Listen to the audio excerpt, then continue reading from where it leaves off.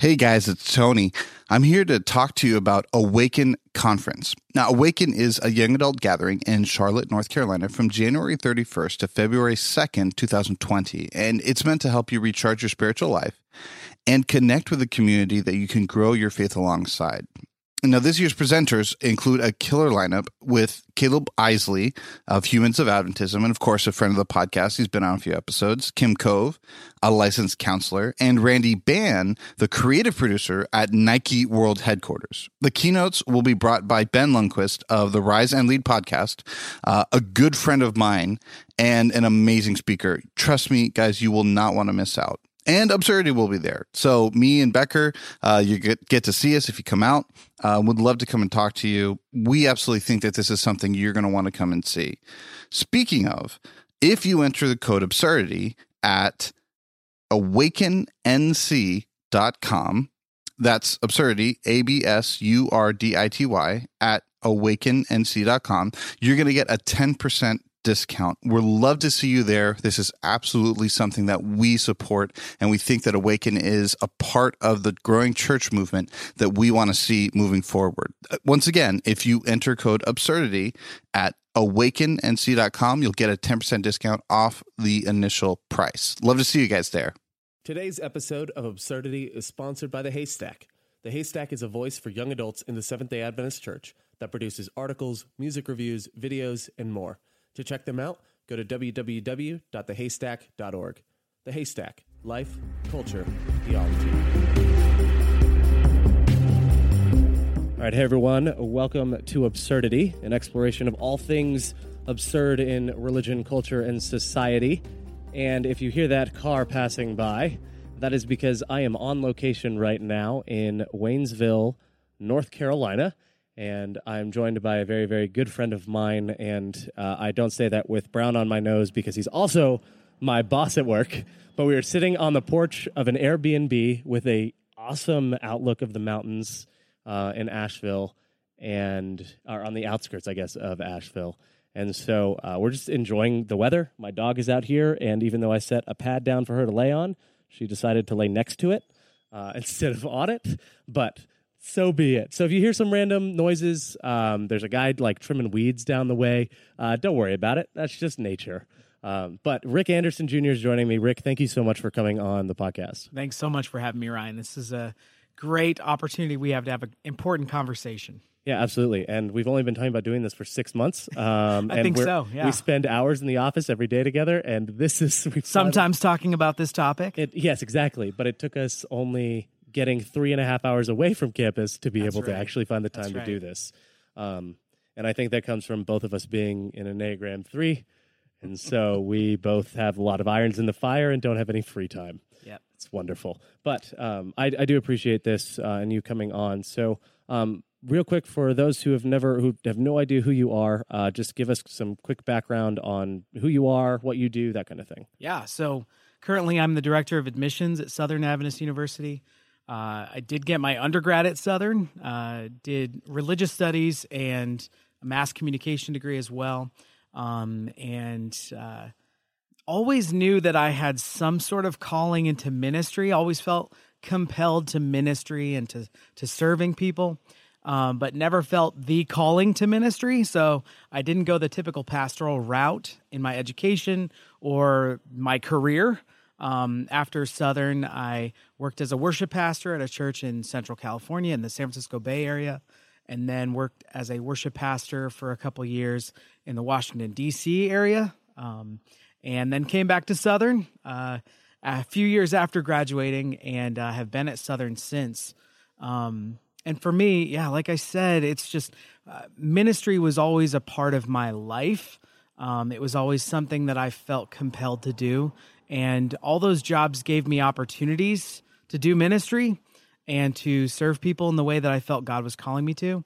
And one of those ways was through mentoring people and through mentoring relationships. So I'm excited that we get the opportunity to talk about that today and how that's impacted my life and my journey and how I'm hoping to have that same impact on others now. Yeah, and the reason I think I appreciate this conversation that we're about to have is because there's a personal element to it.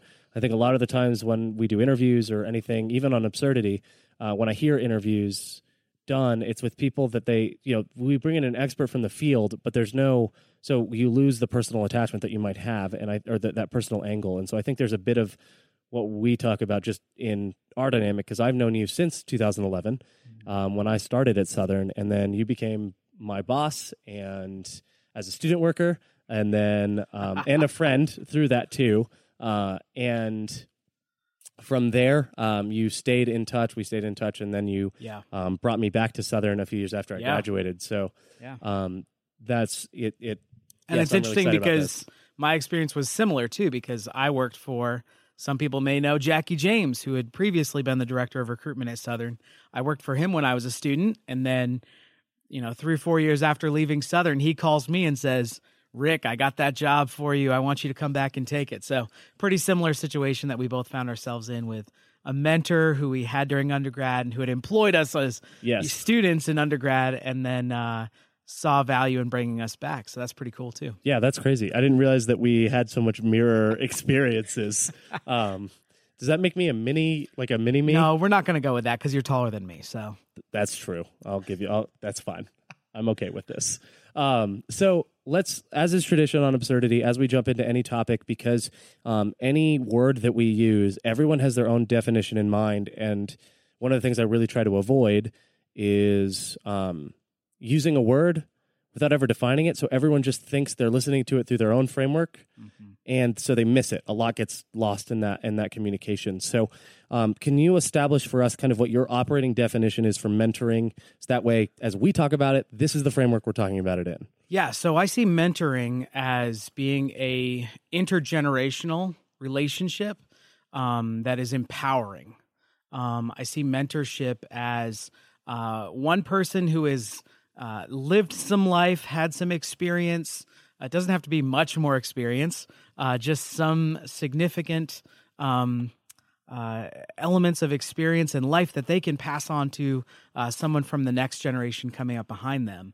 And so really the importance there is the empowering piece, that you're empowering that next generation individual to fully realize their potential and to help orient that person through investing in them and giving them opportunities to grow, to help them realize their potential. Yeah. So with you, mentoring is very, in this operating definition, mentoring is something that's very outwardly focused or other focused.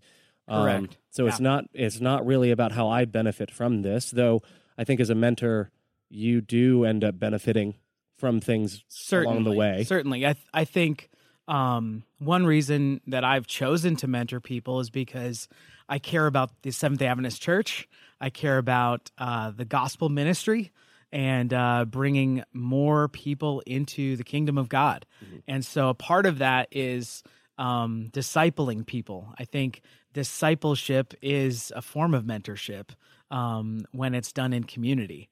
And so I think one reason that ministry is a natural vehicle for mentorship is that we're trying to multiply our efforts. We're trying to create more opportunities for people to develop and grow in the ways that they would serve others. And so when I mentor someone, I'm hoping that they're looking down the road and thinking that they would do the same, that they would invest in others as well. The benefit that I had from mentors that I had as a mentee myself, I see their fulfillment in some of the things that I've done. And I know that they're proud of me in some of those ways. And so there is also this level of fulfillment and meaningfulness and purpose that come from being a mentor that is fulfilling to me as a mentor as I invest in someone else's life. Yeah, so there's A, I agree with all of that. B, it'd be weird if I didn't. It'd be very strange if I didn't agree that discipleship was definitely a form of mentorship. But there's something you said there when you said, that's why I chose to mentor. I want to basically, how did you find yourself in the mentorship position, in a mentor position? Did you just naturally end up having that? Or did you actually say hey, I actually really want to find a way to mentor someone in X area? I would say that it is for some people kind of in their blood and something that they want to do. And I would say that that's true for me. But I think it's important to rewind in my own experience and think about the benefit that I experienced from mentors as a mentee first. I had a really great relationship with my father. He was a very strong influence in my life. He is to this day, and my mother as well, and other people in my family and immediate community. But what's interesting is that as a male, my father's influence wasn't enough. I needed other male voices in my life that had different credibility than my father, or a different perspective or a different experience, to be able to invest in me and for me to understand what my potential was, what my future might look like, and how I might approach some of the challenges that I was facing in life. I think that sometimes the people closest to us, we have a hard time taking, whether it's criticism or advice, because we feel like they have an agenda or something. And so to have an objective third-party voice, somebody who was somebody also that I looked up to, somebody that I saw the fruits of their labor, the things that they were accomplishing, and I said, that's somebody that I want to model my life after. Again, it wasn't about looking for another father figure or something like that. It was looking for somebody who could invest in me in a different way than my family was doing. Yeah. And so I think of chaplains that I worked for when I was a student in high school and academy. I think of worship leaders who, when I was a 14-year-old playing guitar, invited me to come alongside them and play. And I was able to learn from them, not only in music, but also off stage in their study of God's word and their, own family dynamics, seeing them as a man, seeing them as a person in their life, in their careers. Yeah. And so those experiences were all formative. And it was because they intentionally said, hey, I see potential in this young person when they looked at me. And they said, let me take him under my wing. Let me invest in him. Let me give him some of my bandwidth, some of my time. Because we can't do that for everyone. That's another thing about mentorship that I want to talk about later is you can only do so much. You can't mentor everyone. And so you do have to identify people who you think you have something to offer. And those men, and in some cases even women, who saw potential in me and decided to invest in me, were really important and brought so much meaning to my life and opportunity for me to grow and develop into what I think God had in store for me in my future and what I'm still discovering. One other thing about those mentors that I had was having those mentors and seeing their lives unfold also helps strip away some of the idealism and idolatry yes. Yeah, that I had on their lives and their achievements and what I perceived was their life, because some of them failed, some of them messed up, some of them made decisions that I questioned and wondered about. Some of them, walked away from some of the very things that they had invested in me. And so that's going to make you obviously question, well, what were those years about? What was that person teaching me if they're not necessarily following all of those same things themselves? And that was an important lesson for me because it taught me to hold those characteristics, those examples a little looser, that there was humanity in all of us and that failure is inevitable. And also that as I would in turn down the road invest in the lives of others, that I would hold those investments with looseness, without kind of my own agenda or hopes and dreams, kind of living vicariously through that individual. It taught me and helped set an expectation that people are going to be their own selves, their own individual. They're going to live and approach their own individual life and follow their path. Let's try that part again. What that really taught me was that each individual has their own path, and that if we put our own agenda, if we project, if we try to live vicariously through the lives of someone that we're mentoring that will end up heartbroken and will end up creating space and perhaps terminating or diminishing a relationship that really did have a reason and a value in a season of life. Yeah, no, absolutely. And I think so. For me, I didn't have a super close relationship with my dad, and listeners of this podcast know, or at least I hope they know, my dad passed away when I was 17, 26 now, so about 8.5 years ago. And I didn't have a super close relationship with my dad. And what that meant was I actually did have an idolized picture of him because I only saw certain things. So this is kind of what happens with a lot of church members if they only see their pastor once a week, and they tend to idolize the good things. Certainly, yeah. You don't see the bad things. And while I had found some stuff out right before he had passed away, as I was 16, and I found out some things about him.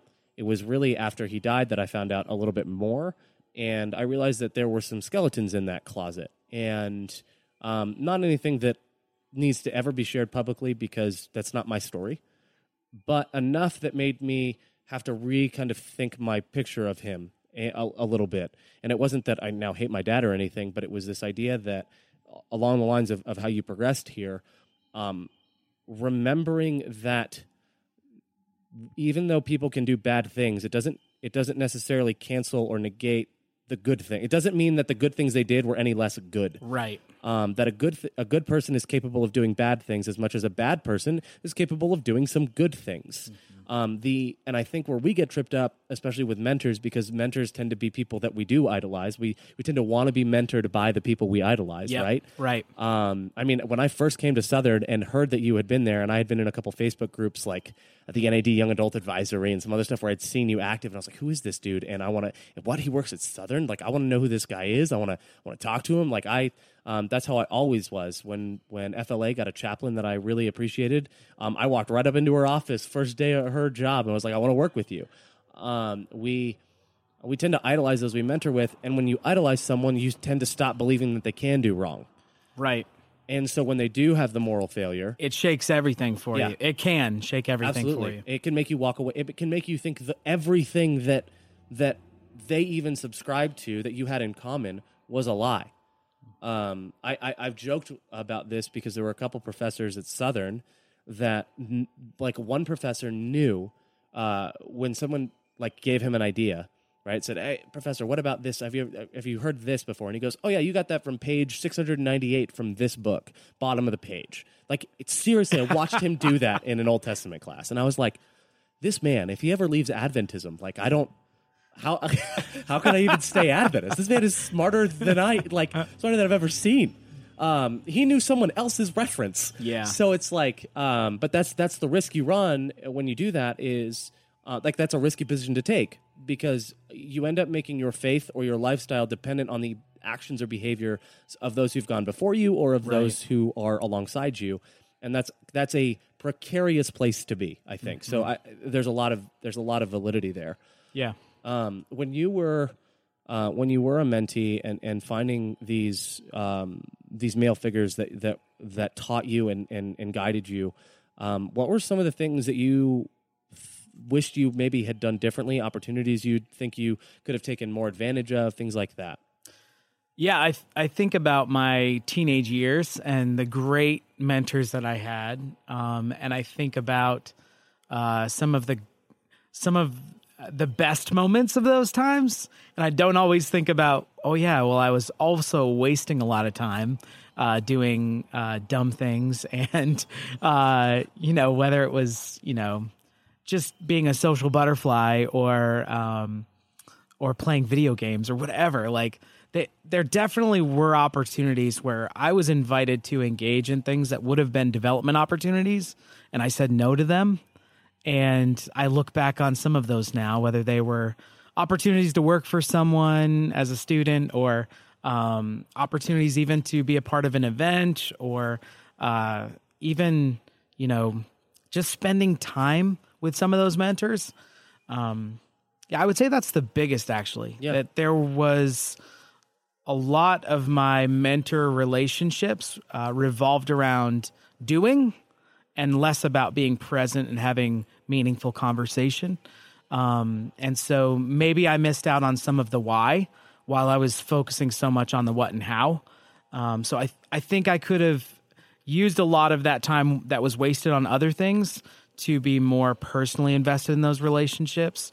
And I mentioned this earlier, and I'll come back to that here, that we often find ourselves in a position where, maybe if you're a leader or public figure, there are a lot of people who want your time, and you only have so much to give, not only to them and to the work you're doing, but also to your family.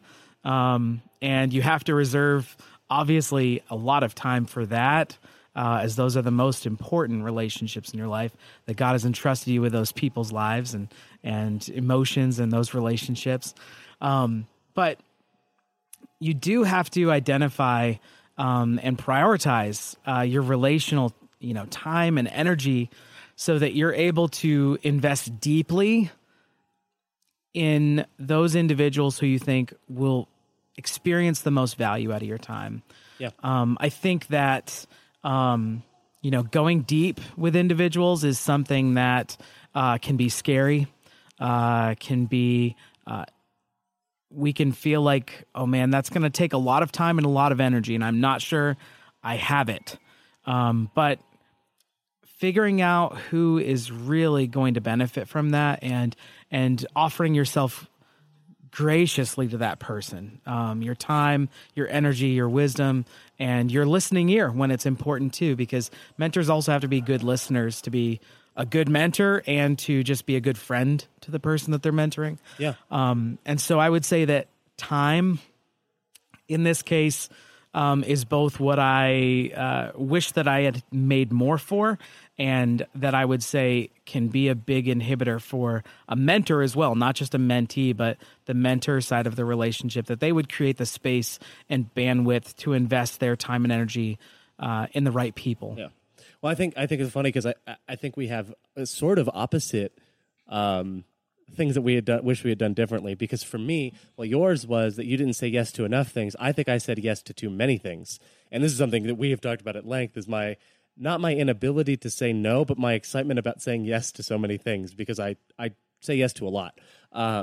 And like making a podcast and having a full-time job and being involved in ministry and other podcasts that you do. Yeah, like 3 podcasts. And a website project. A Kickstarter, everything. Yes, exactly. So I said yes growing up to too many things, which meant that I never had time or never made time to process them. So in other words, there comes a point where you say yes so much that it becomes about surviving the task or surviving the project, and just getting through it, rather than spending time actually sitting down and learning from it, being present and learning from it, and enjoying that moment. Yeah, and, certainly. That is one thing I will say. The one thing that has saved me from that, as far as worship events is concerned, is I've always thought I can just record this. Like I could hold up my phone and record this and watch, whatever, like most people do, right? Except on YouTube, watching live videos of bands that I like, I hate when I can hear the person recording singing. Absolutely. And I value singing more than I value recording. So I always have this idea of I want to record this song because I love this song, but I want to jam out to this song more than I want to record it. So there are some elements of my personality that have actually helped me be more in the moment and be more present. But yeah, for the most part, I think I have said yes to too many things, especially in high school. There was a time, my junior year of high school, where I was at school from 7 a.m. to 2 p.m., or 7 a.m. to 2 a.m. Almost every day my junior year, because I was doing so much and I felt and I couldn't study at home. And there were some reasons I was able to pull that off as a student that not any student could just do. But I remember sitting there with thinking to God, just let me get through this. You can kill me next summer. Just let me survive this stupid year. And I look back at that and just think I'm so ridiculous for being so over dramatic about it. But that's how stressed I felt in the moment. I didn't know how to process it. And so I was like, yeah, just end me after this year, but just let me get through it. Let me be done and finish. Glad he didn't. for obvious reasons. But yeah, I am glad I made it through that. But yeah, that was what I'd say is the thing that I wish I had done differently. So on the flip side of that, then what are things that you would affirm? What are things that you think were done well, that you were really grateful for? Anything along those lines? John Maxwell, in his book 21 Irrefutable Laws of Leadership, that's one of my favorite leadership books. He talks about the law of the model, meaning how leadership and how life are modeled for those around you, those who you lead. And what I would say was that has been, and that sticks out from that book because it's the thing that I grasp onto so easily. I watch other people do what they do. I observe them. I listen to their words and soak them in. And I feel like the way that leaders that mentored me spoke and lived and did their jobs, did the things that they were called to do, that I was able to just take so much from watching them. And so I would just affirm anyone who's seeking a mentoring relationship or in a mentoring relationship, that being an observer, and that means watching the good and the bad, right? Yeah. Understanding that you can learn from this other person's experience, this other person's work, the way that they approach that work. That I think is the thing that I would affirm in my experience the most, that I got the most value out of. And I can rewind in my mind and replay some of those moments where I was watching someone, and I still take lessons from those things today. And I still identify and connect the dots where, you know what, I think I do that as a worship leader, or I think I do that as a mentor, a manager, a leader, because of how this person approached that issue. You know what's funny? I think the easiest way for someone to find out how they did that or do that is by thinking about how you pray when you're asked to pray publicly. Because I'm pretty sure all of our prayers are just amalgamations of phrases we've heard other people use. Absolutely. I like 100%. I can think of the times that I heard specific phrases used that I really liked. Yes. Or that and I'm like, I like that put something I've always wanted to say in the right words or something. And it almost feels like my prayers are like a copy and paste, like a cut out ransom note from old from kidnappers. This source and that yes, source. Exactly. Yeah, I can resonate with that highly. Absolutely. Wild. Can I share a story on that, actually? Go for it. Yeah, actually, one of my college roommates used to find me before I would lead worship on campus at Southern for any event, and he would say, "Rick, let me pray with you." And he would put his hands on my shoulders, and he would pray a powerful prayer, and then quote the text from Ephesians 3 at the end of it, to him who is able to. So Ryan is laughing right now because he's heard me quote that text so much, and he knows how meaningful that text is to me. And one day I was talking to this individual about, hey man, like, where did you pick that up? And his grandmother used to pray that over him. Wow. And so now to carry it, further down the line, at one of the churches that I was a worship leader at, we actually painted the words from that passage on the wall, and the entire worship team would say it together after we prayed together backstage before we would go lead worship, believing in the power that God was going to show up and do something, regardless of our own failures and all that kind of stuff. But to think about one grandmother praying a prayer over her grandson from Scripture, and then her grandson praying that over a worship leader who shares that with a worship team and ministry. And now I hear people, whether they use the full text or just snippets of it, I hear people around me in ministry quoting that same thing, and I know the path that it's taken to get to them. And I'm appreciative to be one link in that chain, knowing that my friend's grandmother found power in this Scripture and probably had it given to her by someone who invested in her too. And to think how that influence over the ages has really made a greater and greater impact at each level. And that actually leads to another really important point that I like to talk about with mentorship, and that is multiplication. There are certain things I believe that our world, our church, our communities need today. And those things are the fire in my bones. They're the things that really drive me to be active in my local church, to be involved in ministry in my community, to invest in people. Those things that I see, some of them being the things wrong with our world and with our church, those are the things that really make me work hard to correct and to compensate for the benefit of others. And one thing that I believe is at the core of mentorship is that those things that fire me up and get me excited about God and excited about seeing others pulled into the kingdom of God is what I am going to imprint on my mentees' life, hopefully. And they're going to go into a completely different community and have that same impact. And it's really visible in worship leading. Worship leading is my, primary giftedness and the thing that I, in ministry, mostly spend my time doing.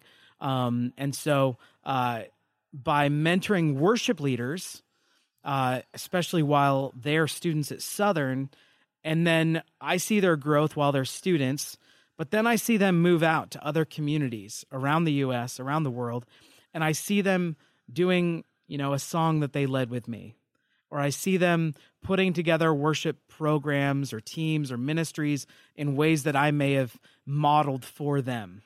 I get to see that multiplication happening within the church, within the context that I'm so deeply caring about. And the reality is that there's only one me, and I can only be in one community. But if I can, within that community, invest in the lives of others, if I can mentor them, if I can help them understand why our world needs some of these things done differently, then they will then go into those other communities and be that beacon. They will be that person, that leader who can set a standard, who can do things differently, and who can make important, meaningful improvements where they are now. A place that I am not. And so it's just multiplication of my heart to see it happen in other communities, and to see somebody who I've invested in, and they're going to do it differently than I did, but to even see the influence you have on somebody to have a desire to go into a different community and to do some of the things that I've done in my community. That's what really fills my heart as a mentor. I think of one young couple in particular who were worship leaders in the ministry that Ryan, you now oversee at Southern Engage Ministries, which you mentored me in, that I ran back in those early days of it, from 2011 to 15, and this young couple were both involved as worship leaders, and then they left Southern, got married, and live in another community now here in the U.S., and they are using those gifts that they really developed and ramped up while on our campus, and even doing greater things. So that's just, it makes me proud. It makes me excited to see how God would multiply those relationships and those conversations and those opportunities that I gave those kids, pardon my use there, as they became adults and took on those challenges themselves. It's just amazing to me. So let me ask you then, I think I really resonate with that, and especially with my work in things like, for the millionth time I'm going to bring this up in your presence, prayer conference, where I like to say there are two types of people. We talked about this recently. There are those who went to prayer conference, and there are those who missed out on it. Yes. And missed out is a good way to put that. Not didn't because go. Those who went feel like everyone else missed out. That's why I say it that way. Exactly. It's okay. But when I work with 60 student leaders, there's only so many that in 4 days I'm going to actually be able to connect with. So the question becomes, when you talk about there's only so much you can do, how do you go about, whether it's as a mentee choosing a mentor or a mentor choosing those that you're actually going to be able to invest in? Like, what are the things, I mean, I guess it's dependent on situation and context, but what are the things you look for on both sides of that spectrum when you're making those decisions? Well, I'll speak first as a mentee and then as a mentor. So when I was growing up, I had undeveloped gifts that I knew I wanted to develop. And so I was looking to the people who did those things well. I remember the first time that one of those mentors, who was a worship leader, led this old school song, but it was the first time I heard it. Again, this is like 2000, led Shout to the Lord. And I remember, I can replay it in my mind. That's one of those moments that I was sharing earlier that I can replay in my mind. And he led this song, and I was so moved by it. And I said, this is the kind of, music I like structurally, listening to, contemporary rock in the 90s, alternative music. This is the kind of music I like, but it's being used in church. How is this possible? And it was a life-changing moment for me. Yeah, absolutely. And so I was drawn to that worship leader and ended up joining the praise band that he led on campus at my academy my freshman year of high school. That was right after I saw him lead that song. And then the next year, I was his student worker. And to this day, I have a relationship with this individual. And let me finish the storyline with him really quick, because years later, of course, I'm working at Southern, and his son comes to Southern, and I got to have his son be involved with Engage and go on trips as one of our musicians. And I got to be invested in his life. And so it's amazing how things come full circle. But on the mentor side, I think you look around you at those who are pursuing the things that you have the life experience and potentially some expertise in, something to share. You look for those who are pursuing those things, and you engage them. You start conversation. You attempt to go deep in those conversations, and you see how receptive they are. Yeah. I mean, I can think of several students at Southern who I saw looking for the same things, who wanted to be a worship pastor like I was when I graduated from Southern. And so I said, let me have a conversation with this person. And I just got the vibe that this person is not going to be receptive to me. And for whatever reason, and that's fine, I wish God's blessing on them, but I wasn't the right mentor for them. Yeah. And then there are others who I engaged with, and they were receptive because they saw value in the relationship. And those are the ones you begin to invest in deeper and deeper and deeper. And, I think there are lots of levels of investment that you can make. And it is a relationship that's dependent on both parties engaging and interest in that relationship, and desire to spend the time and energy in that relationship. And so I would say, as a mentor seeking those that you can mentor, seeing how receptive those individuals are who are pursuing the things that you have to share. Yeah, I think I would definitely agree with that. I tend to very quickly find the students that I really connect with. And one of the actual struggles I've had, especially given current climate, and this is like kind of a full transparency thing, but I've had to be really careful in this area, is one of the things I noticed even when I was a high school student is that because I'm in ministry, when you're working with a lot of youth, not a lot of males really step up. They don't necessarily have the emotional intelligence to do so. And so you end up working with a lot more female student leaders when you're in a high school or academy context within Adventism. And so one of the things you end up finding is that kind of the people to mentor end up being younger, other gendered students, and you have to be careful with how you engage in those conversations and be very intentional about that with accountability and otherwise to keep things kind of above board, right? But I agree in finding the students that are receptive to you, and I think one of the things I've always also tried to do is like, I can't spend so much time trying to get a student to be receptive, right? But there are some where you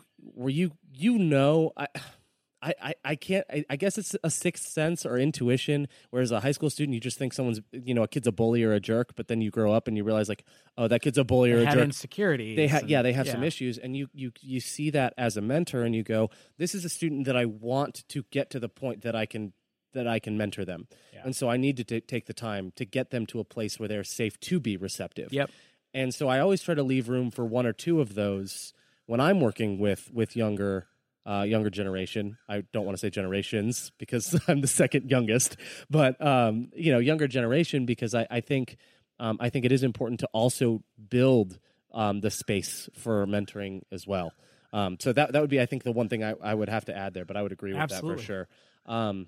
So then let's one angle I did want to ask about was because this is something you've had to deal with me as long as I've known you, which is the boss-employee, the employer-employee relationship, because that mentorship is a little bit different because there are goals that are objective that are not just like, oh, I want to put you on the path that's good for you, but also the path that's good for whatever institution. Our organization, yeah. Exactly. So talk to us a little bit about that angle. Like what is the mindset shift that you have when you're dealing with employee-employer?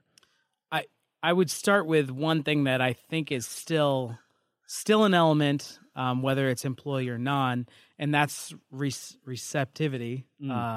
I would say that it's that when I sit down with any of our team members, if you think of our team at Southern in the admissions office, some are receptive because they want to grow maybe in the field that we're in enrollment management or higher education. And others, they may have other career goals or see themselves on a different trajectory than my own. And so when I ask them about where do you want to go and how can I help you get there, their answers might not be as insightful or as exciting to me because I can do something about it. They may have a different trajectory. And so I would say that the team that I manage, I don't mentor everyone. I mentor those who are receptive to it. And I would say that most of our team members are receptive and enjoy the field of either ministry or education and see themselves being in it for a long time, and I can help them in some sort of way in their development professionally. But that's not, I don't think, the case for every individual. And so I would say that that's still an important element. I would say one of the biggest differences is, since not everyone is looking for that same trajectory, is that I'm going to have to manage some rather than mentor. And that means they're looking for somebody who would just give them clear expectations and allow them to do their work and give them, the tools that they need to be successful. And I still have a good friendship and relationship with them professionally, but they're not coming to me for the extra elements of growth and development that would be included in a mentoring relationship. Yeah, that makes sense. I think that's fair. And I think there's another angle of mentorship that is big, and it's kind of the one we're experiencing now. So we're both at the Carolina Conference Camp Meeting, which is for Adventists. It's kind of every state conference does this, and regional conference does this. Every kind of summertime, every Adventist in the state basically is invited to one local place. Usually it's one of our summer camps, but in the Carolinas, it's a Methodist Church retreat center. It's incredible. Yeah, absolutely amazing. It's the best. Except for parking and the roads. But everything else about it is fantastic. And we get together for a week. We have seminars, speakers, the rest of it. So we're out here with Engage Ministries from Southern doing music and worship leading for young adults. And we put together a team. And so, basically when we recorded this, we had two options. We came outside onto the porch and you hear yard work, or we're inside and you hear the screaming of other guys downstairs playing Smash Bros. On my Nintendo Switch, as they those were our two options for background noise as we recorded this. And but the other angle of mentoring here is, as we go through this week leading worship, the college students and even the high school student that's with us, they have the opportunity to see how you and I interact, how you, me, and the other adult here interact in a more observational and informal way. And there's that element of mentoring that's not even fully intentional, but I think you and I are kind of on the same wavelength of every time we're talking in the car driving somewhere, or we're thinking I really hope they're listening to this. Yes. I really hope they're catching the kind of conversations we're having here.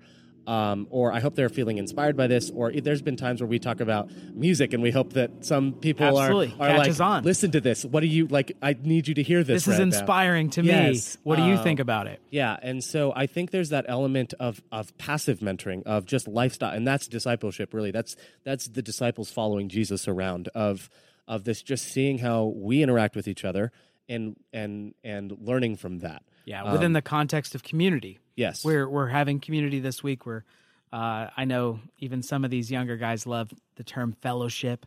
Yeah, we're having some sick fellowship right now. You down just for some hanging fellowship? out. Yeah. So yeah, and this week has been great too. You mentioned we have a couple of college students on our team. We have a high schooler as well. And we have one, student who's just graduated from high school going into college. And so it's been a really interesting experience for me and Ryan. We've been collaborators on putting this all together. But it's kind of a hodgepodge team, and not, what I'm used to right now. And I was telling one of them who's older and I've done a lot more music with in the past, one of the team members, the band members, I said, I'm having to go a little bit old school and kick back a few years in my experience because I've been spoiled by some of my recent experience and having some very seasoned musicians around me in my church context. And right now I'm having to kind of go back to what did it mean to bring, some high school students, some younger college students kind of up to speed to the level of proficiency and effectiveness in worship that I'm trying to set as the standard in the places I go. And so that includes a lot of communication, a lot of grace and openness and encouragement to those individuals. One of the individuals on our team this week is really shy, and the way that I mentor her is by pulling her aside on occasion and saying, "Hey, you're doing a really great job. I really like what you're doing here," and being specific in some positive reinforcement because I want to see her continue to lean into those strengths. And making one suggestion after I've offered several encouraging compliments of how she's doing, and letting that one, whether it's critique or a piece of advice, letting that one piece be the piece that sits with those other pieces of encouragement, that I both hope that she continues to grow in those areas and that she improves in the one where she needs it. This is hilarious because I've been doing the same thing to the same person all week long. That is hilarious. Granted, the critique and stuff that you give is more specific to what she's actually functionally doing, versus mine tends to be a little bit more broad because I don't have the same specialty, right? But it's been from a different perspective. So there's the one of the musician you respect, and then there's the one of the person running sound for you and someone who you're leading in worship.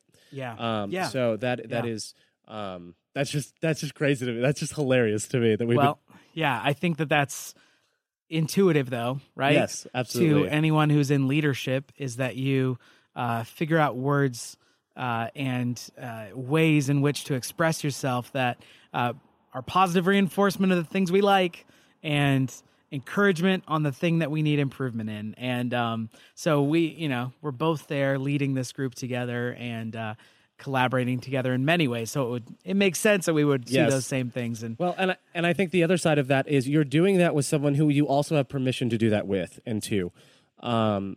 So many times I think people think they're a mentor to someone when they're not.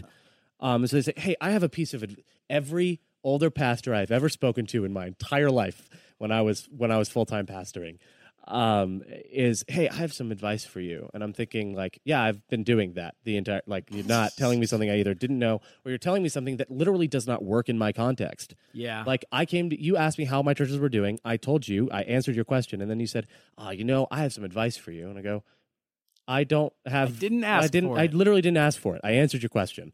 But that's really important. Like the advice is consistent with the affirmations when it's someone who knows that they don't need to take it personally because they've given you the permission to share that. That goes back to the earlier point you made that you're always looking for someone who maybe takes some additional bandwidth that you can invest in so that you can have that passport, so that you can have that space to have that important, crucial conversation with them. Some of those come easy because they're very receptive, and some take time to build and invest in that relationship before you can go there. Yeah, and I think that's why I just think permission is so huge.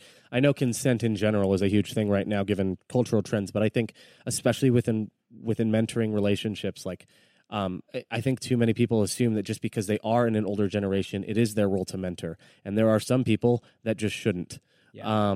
And not necessarily that there's nothing for them to mentor in, but that maybe the sphere they think they're supposed to mentor in is not the one. It's not it, fam.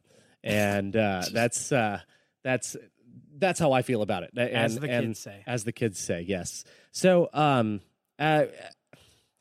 as we're kind of, I guess, winding down here, I want to ask this, because one of the things with absurdity is that we tend to be, I tend to speak to a space of anger, frustration, pain on this podcast a lot, of those who are listening, and because I believe that those spaces need to be spoken into, and people need to be affirmed in them. And I think there's one space within mentoring that we don't talk about, and that's the toxic mentorships.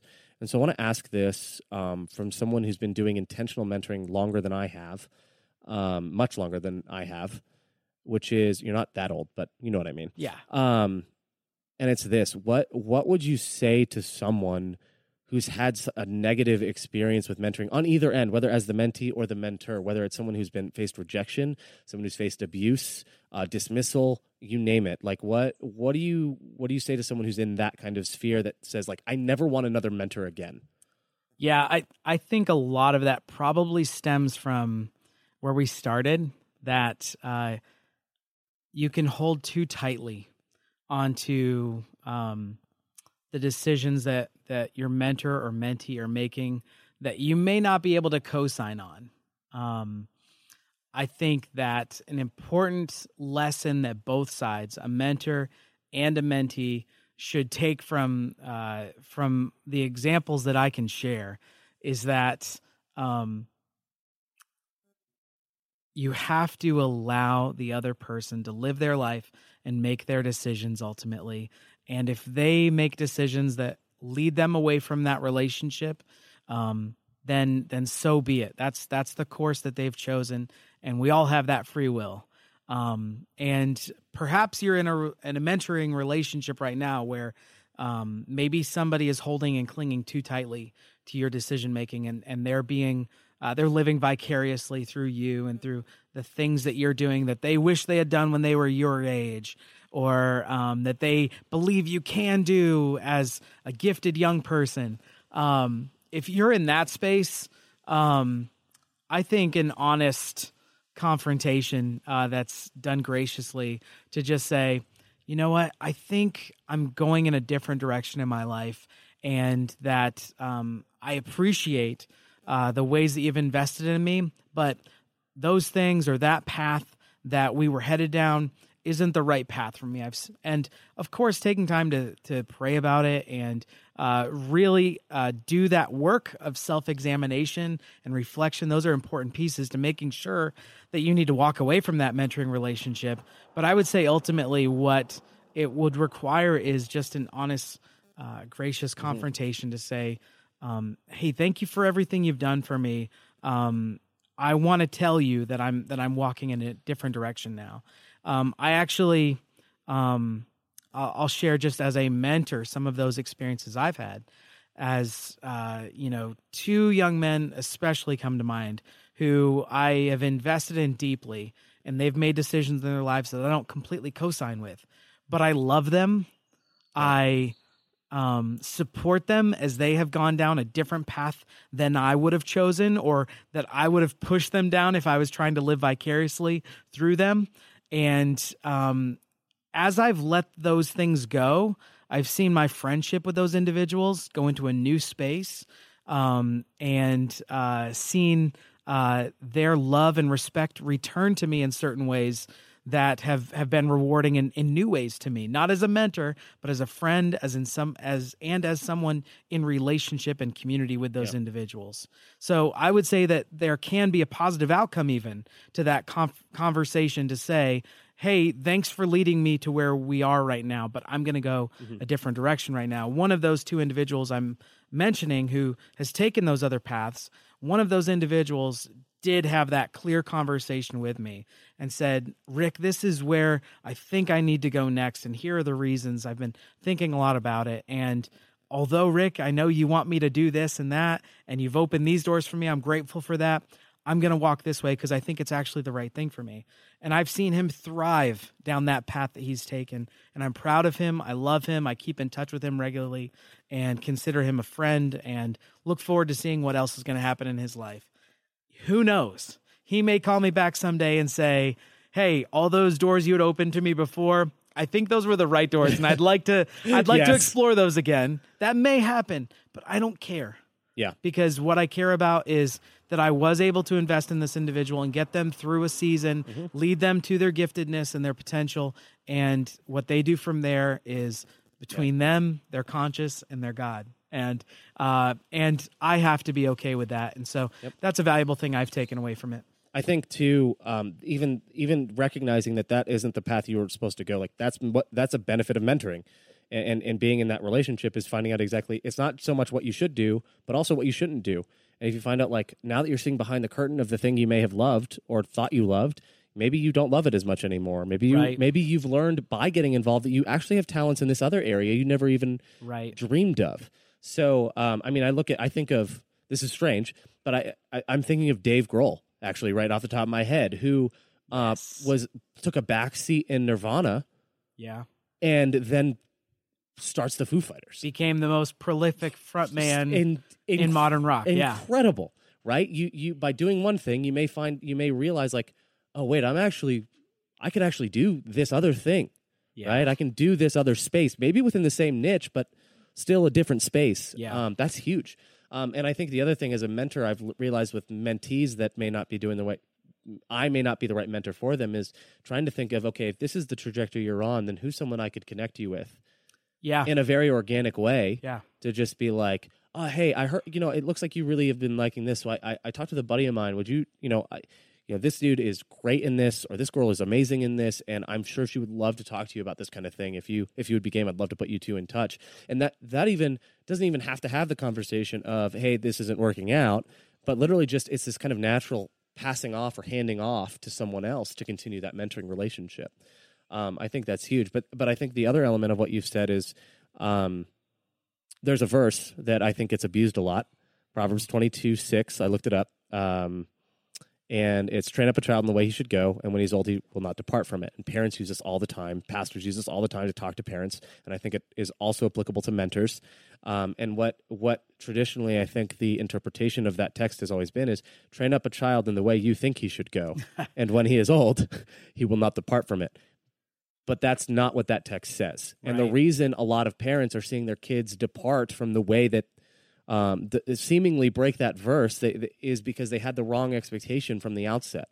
And I think as mentors, a lot the underlying principle of everything you've shared, and it started with your operative definition, is this idea that you are empowering someone on the path that they're on. Correct. And that's why you're also able to let go of someone when you realize that the path that you're on, the path that they're on aren't the same. Where my limitations have led them to as far as I can take them. Yeah. You are training someone up in the way that they should go, and then you are releasing them at the end of it.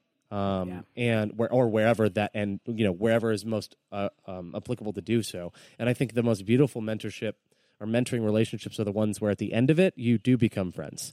And I know that it's always, with teachers or pastors who've become who were mentors to me, there's always that element of like, do I call them still Mr. or Mrs. or do I call them by their first name? What do I do now? Like, we're colleagues, right? Like, it's very weird sometimes. One of my advisor at Southern is someone who was a mentor to me, and now we're colleagues. It's very strange. So, and like, what do I call him? And that was a conversation I had to have with him. And I just referred to him as his last name without any titles. That's how I refer to him now. It's great. But that's something that's very real, is looking for the ways to empower people in the calling that God has for their life, or the purpose that they feel pulled toward if they're not someone who is religious, right? Because this is, I think, the principles that we've talked about are beyond spirituality and religion. Yes, exactly. And so I think any framework can take something from this, and so I just okay. So final question. I did not warn you about this one, and I want to. We're gonna have some fun here. You mentored me, still are. What do you think is the most practical thing, whether it's in ministry or in life, that you think you have taught me? Oh, man. And we may disagree here, but we could both still be right. This could be interesting, though, to see what you think, too. Biggest tool you've given me, you name it. Yeah, you can have a second to think about this. I think you already had a skill set in what I would define as kind of organizational culture leadership. I think you had a budding skill set there. And I think that I helped continue to cultivate that. I think that you approach many of the things you do to promote culture within an organization or ministry in a way that I helped you develop and guided you into. But you already were developing that skill set. And I think that's a framework that I like to see. Like, somebody's already growing in this area. You just help shape it and refine it and give them some of the words that they need. So I would say that's it. Okay, so I'm going to agree, but within something even more specific, because there's an actual behavior that I do now that maybe it was that I was given the courage to do it because I watched you do it, or maybe it was just over time seeing it, but my willingness or confidence in having tough, direct conversations with people. I am much more willing to not beat around the bush and to be straightforward, knowing that the other person's not going to like what they hear, and understanding that no matter how I phrase something that they're going to dislike, they're going to dislike it. And so I have more to lose by beating around the bush than I do by being very direct with them and making sure they honest. Understand. Yeah. And that is salvaged relationships, that's salvaged friendships, in professional environments. That is, I don't want to say salvaged my job, but there are some times where I've had to have some very direct conversations with people when I was pastoring. And so, yes, so that's still cultural framework within or organization, within an organization. Culture, I think that's huge. So, because culture takes some of those crucial conversations. Yeah, absolutely. I love it too, because there are moments I can watch it in you too. Don't get self-conscious, but there's this moment where you come to this fork in the road where you're like, do I beat around the bush or do I go blunt? And you go, you know what? I'm just going to be blunt for a second, and then you just hammer it in, and I'm like, yes. Get him. I love it. So, no, Rick, first of all, thank you for the role that you've been in my life, and not just as a mentor or as a boss, but as a friend, as someone in ministry too. I very much appreciate you and the role you've played in my life, and thank you for coming on Absurdity and sharing a bit about this. I think there's a lot here that I think people can take from. So I appreciate you. I appreciate your perspectives and your journey. Thanks so much. It's been a blast. Awesome. So, listeners, you can find us on iTunes, anywhere. You can find all of our contact info in the description. And also, please, while we are running this Kickstarter until July 9, go to www.thescratchnews.com. We actually just redesigned the website fully for you, so you can actually view a little bit more than you used to. And if you donate $30, it is 3 months early access. So go to thescratchnews.com. Check that out. There's a link in the sidebar, or in the episode description as well. But thank you guys so much. We'll see you next week.